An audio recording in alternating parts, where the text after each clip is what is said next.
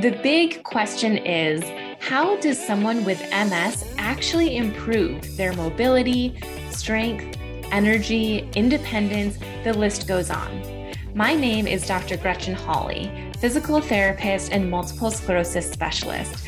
Welcome to the Missing Link podcast.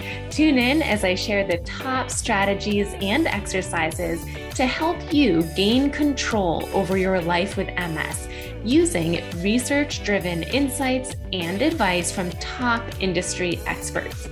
Whether you're newly diagnosed or have had MS for over 30 years, whether you have relapsing MS or progressive MS, this podcast is for you. You're sure to feel empowered and inspired after each episode. Ready? Let's dive in. Welcome to The Missing Link. My guest today is employment and disability expert, Dr. Philip Rumrill. We're going to be talking about aspects of unemployment directly related to multiple sclerosis. Dr. Rumrill is a nationally certified rehabilitation counselor and the director of research and training at the University of Kentucky Human Development Institute.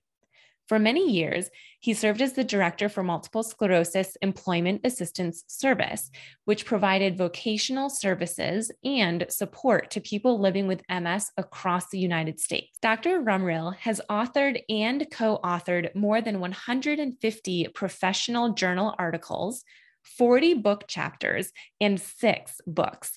It is an honor to have you here, Dr. Rumrill. Thanks so much for joining us today. Glad to be with you. Thank you. I have a lot of clients who are unaware of what their employment rights are, as well as how to even share their diagnosis with their employers if they choose to do so. So I'm excited to jump into all of that. But first, I'm going to ask you a fun question to help our listeners get to know you better. So the question is, what famous person's memoir would you love to read? I think I would say Chris Christopherson. He's one of my favorite, probably my favorite songwriter and singer, and I'd like to read his memoir. Very cool. I like that. Fair enough. Yeah. That's a question I don't get very often, so. Yes, the questions from this card deck that I have are quite random, and anyone that I ask someone, I've never been asked before myself. So sometimes I feel bad asking, but that's a great answer. Thank you. Okay, so diving right into it, my first question is more about the employer side of things. So what are the biggest barriers for employers when hiring someone with a disability or any type of invisible condition?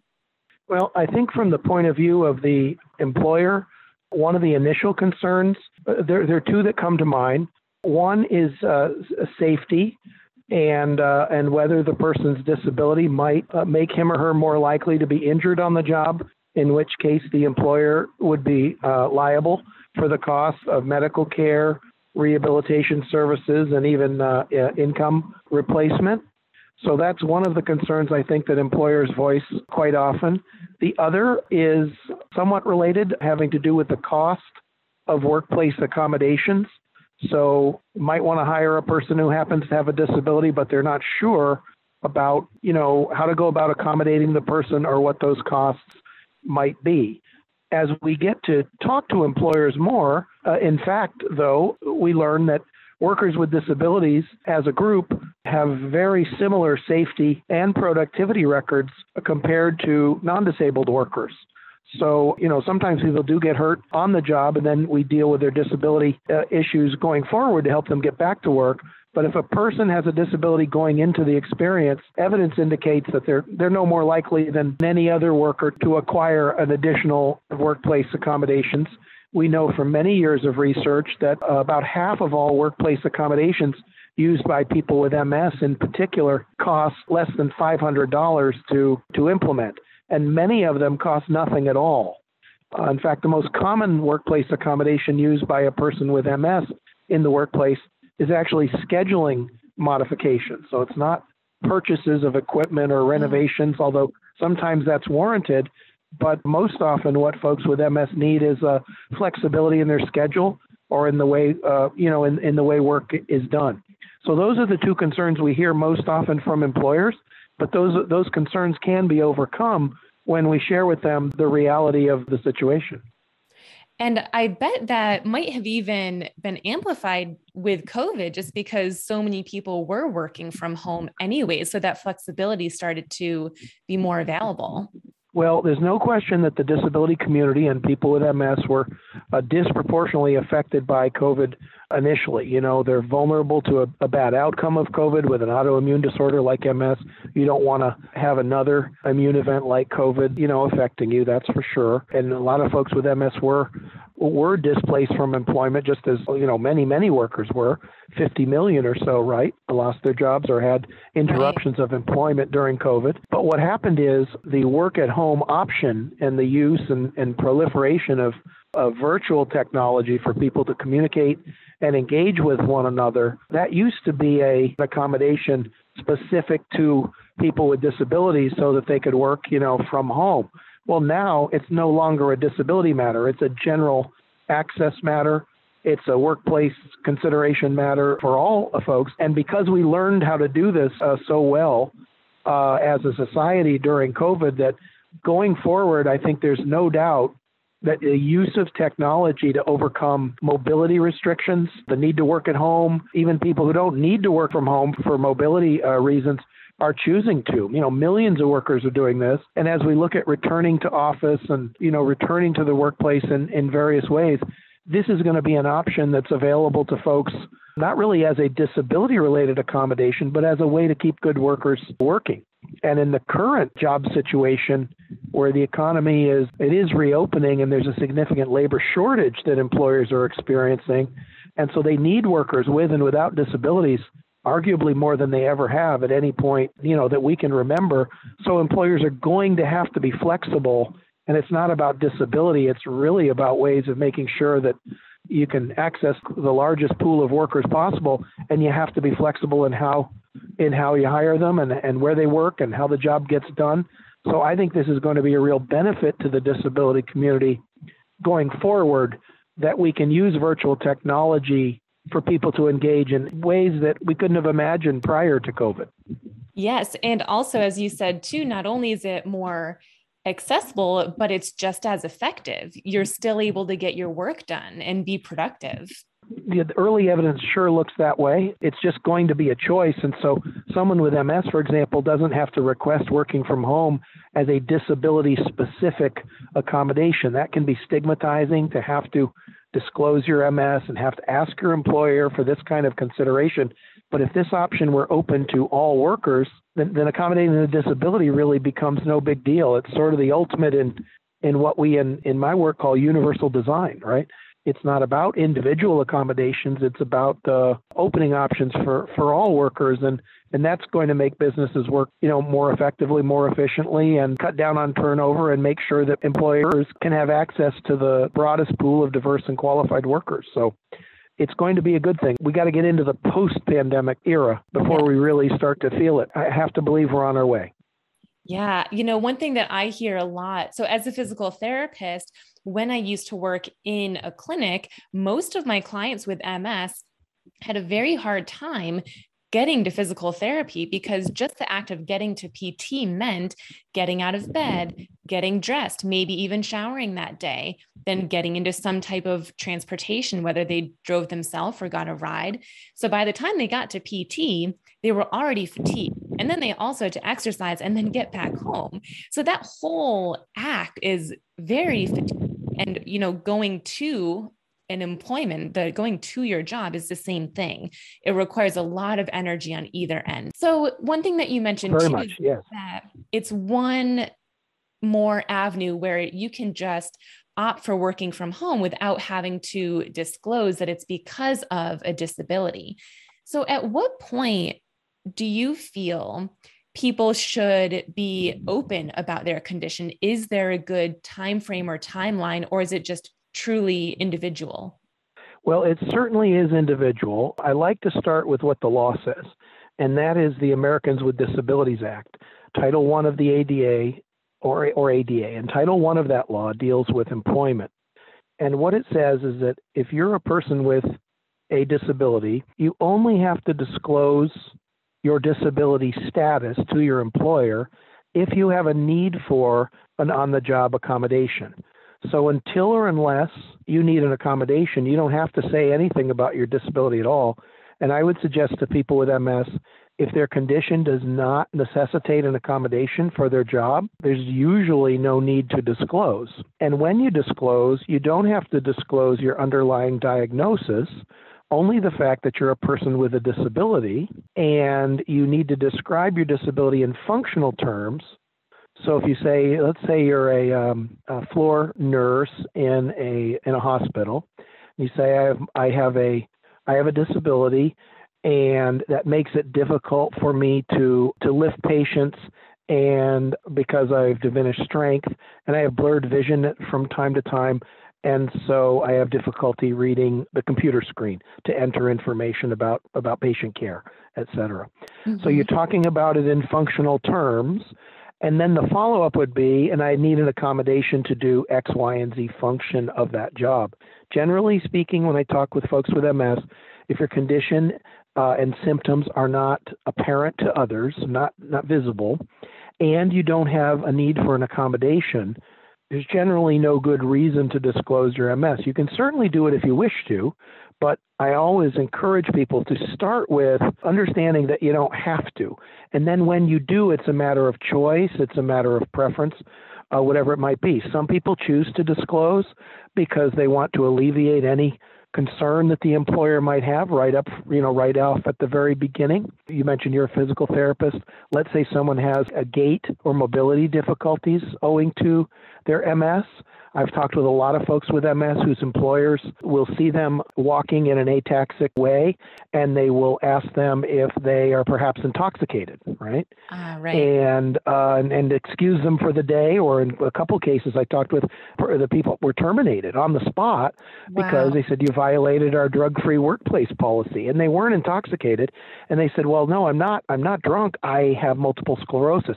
And they're kind of like, sure, you have, So some people like to head that off and be proactive. Some people like to talk with their coworkers about it and let them know, because in the workplace, people care about each other, and they share information, and holding that back sometimes, is uncomfortable. But the law says you don't have to. And I much more often talk to people with MS who usually don't come in and say, I wish I'd have told my employer more about my MS. They usually say, I wish I'd have told them less. Does that make sense? Yes, that makes sense.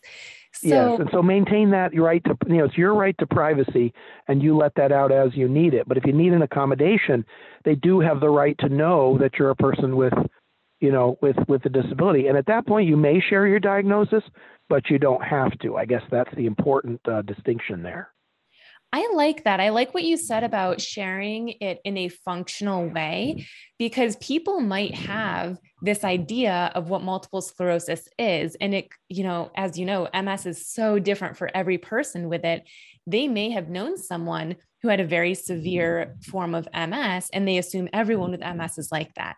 So I like that when you're sharing, making sure you're sharing how it will affect you in a functional way, so that ideally it's not as stigmatized. No doubt. And Dr. Gretchen, the National Multiple Sclerosis Society prints a brochure. They print it, and also it's available on their website. If you just go, nmss.org. A colleague and I have a brochure called Enhancing Productivity on Your Job, the Win-Win Approach to Reasonable Accommodations. And it's specific to folks with MS. And it lays out all of these things we're talking about here. It talks about disclosure. It talks about your protections under Title I of the Americans with Disabilities Act, and suggests a collaborative and non-adversarial, non-legalistic procedure to start with for requesting accommodations from your employer. What you share, what you ask for, how you respond to the employer, how you go about implementing accommodations, resources that can help. So I don't mean to preempt this conversation here, but I would commend to listeners' attention that brochure. They can access it free of charge from the National MS Society, and it would provide some detail here that we won't have time to get into during this conversation. Absolutely. Thank you for sharing that. I will put that information in the show notes too. So if anyone is interested, you can go there to find that. So thank you. Excellent. Sure. Do you feel like people with MS tend to leave their job prematurely or too late? What do you find in the timeline when people with MS leave their jobs? No doubt. Well, a few things we know about people with MS who leave their jobs, and this has been very consistent over 30 years or so of research on employment in MS. One is about 75% of people with MS who are unemployed report to us that they left their jobs voluntarily. They weren't fired. They made the choice themselves.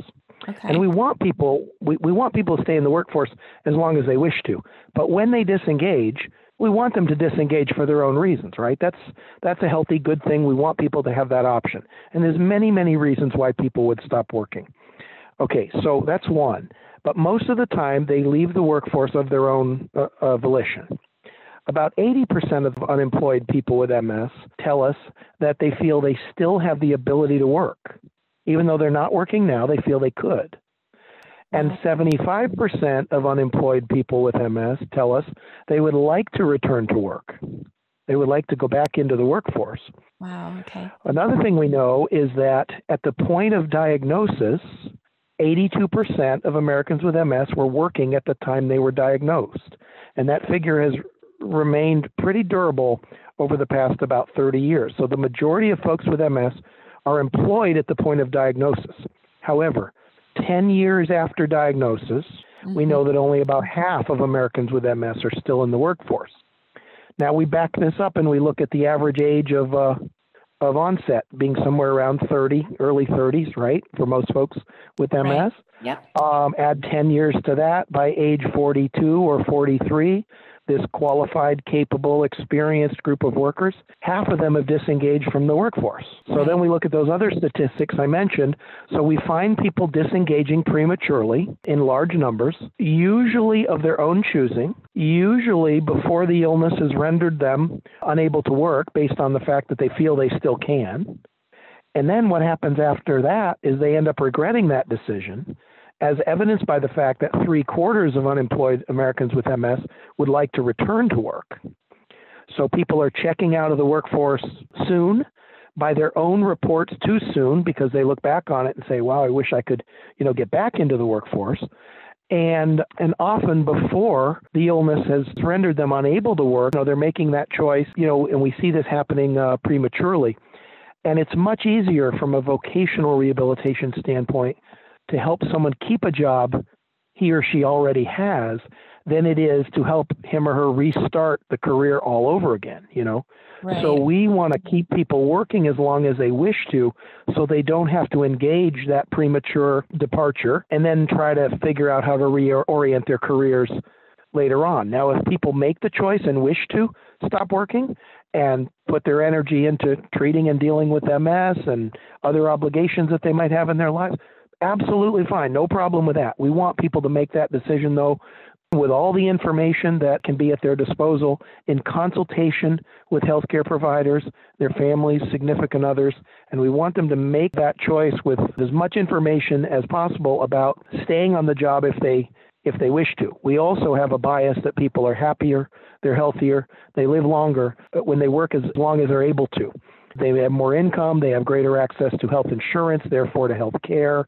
And so we take the position that generally speaking, people are better off working, and folks with MS are certainly no exception to that. And many of these folks who do disengage from the workforce end up wishing that they hadn't. So keeping people on the job longer, early on in the disease process, if we can start talking to them about these strategies like workplace accommodations and the like, then we end up keeping more people on the job longer. And that's a better thing all the way around. It's better for people's health. It's better for their families' well-being. It's better for their own sense of purpose and identity.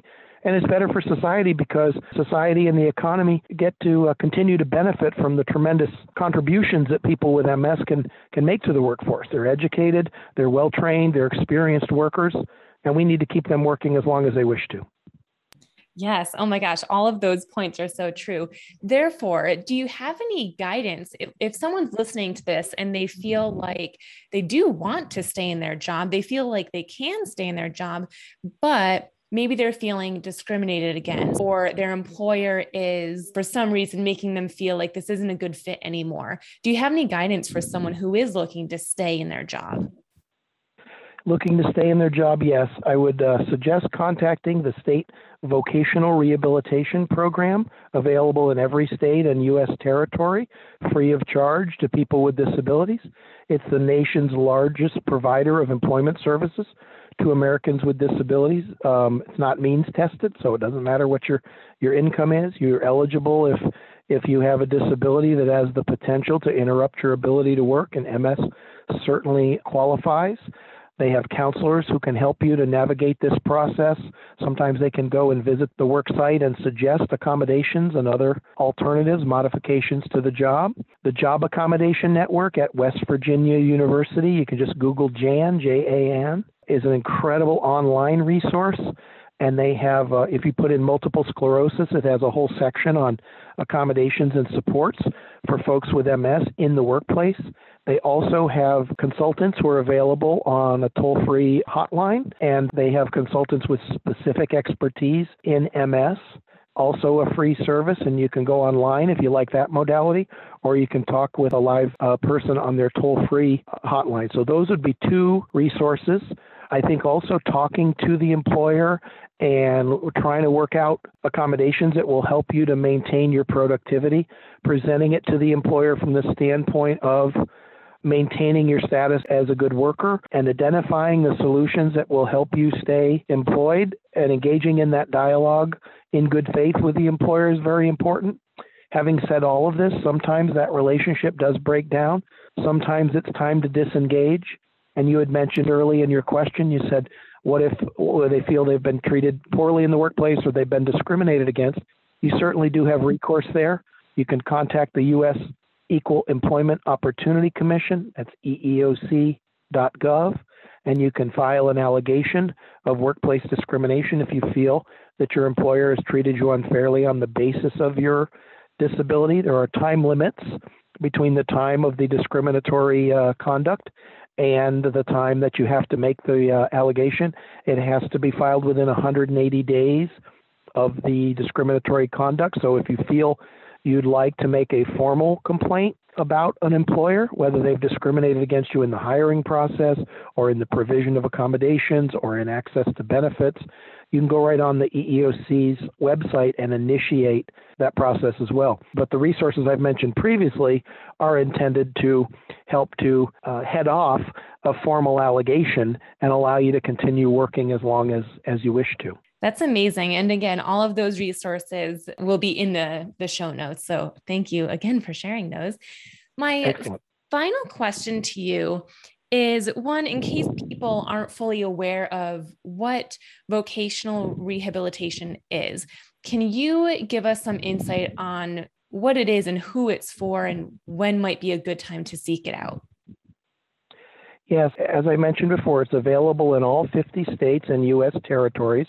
It is a federal and state partnership. It's funded mostly by the federal government. The state has to put up a match in order to receive services to provide job training, job placement services, on-the-job follow-up assistance, technology if needed, transportation, whatever may be required to help a person with a disability achieve his or her career goal.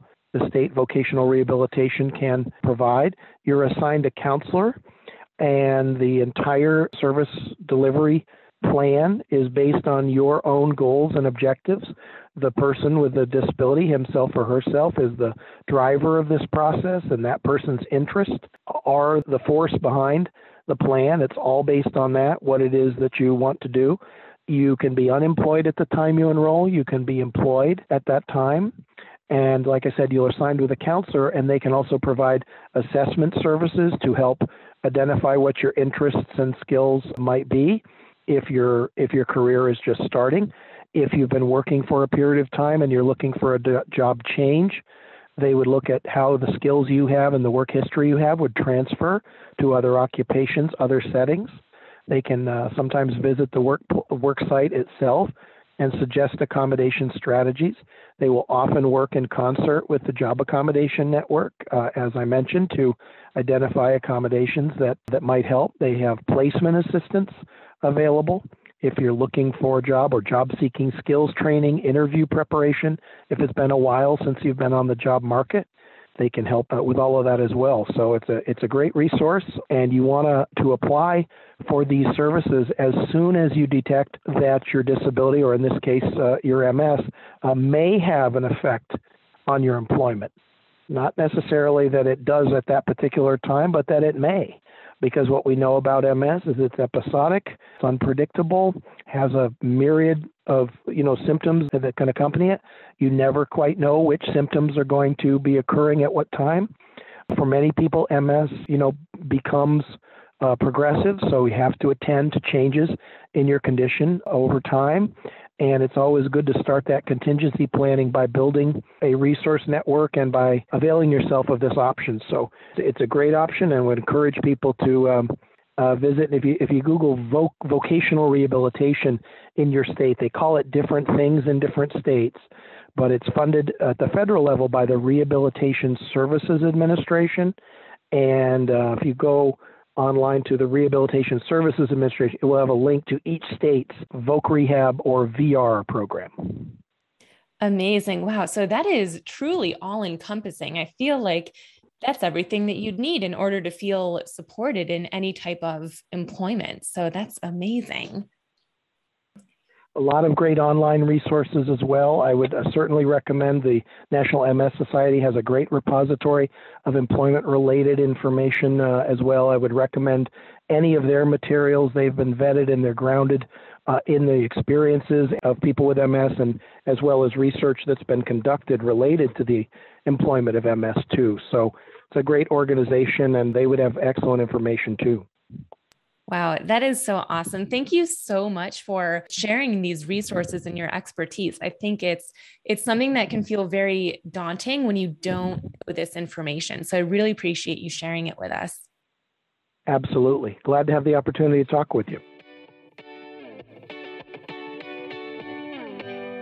Thank you for listening to today's show. I am so grateful to have you as a listener.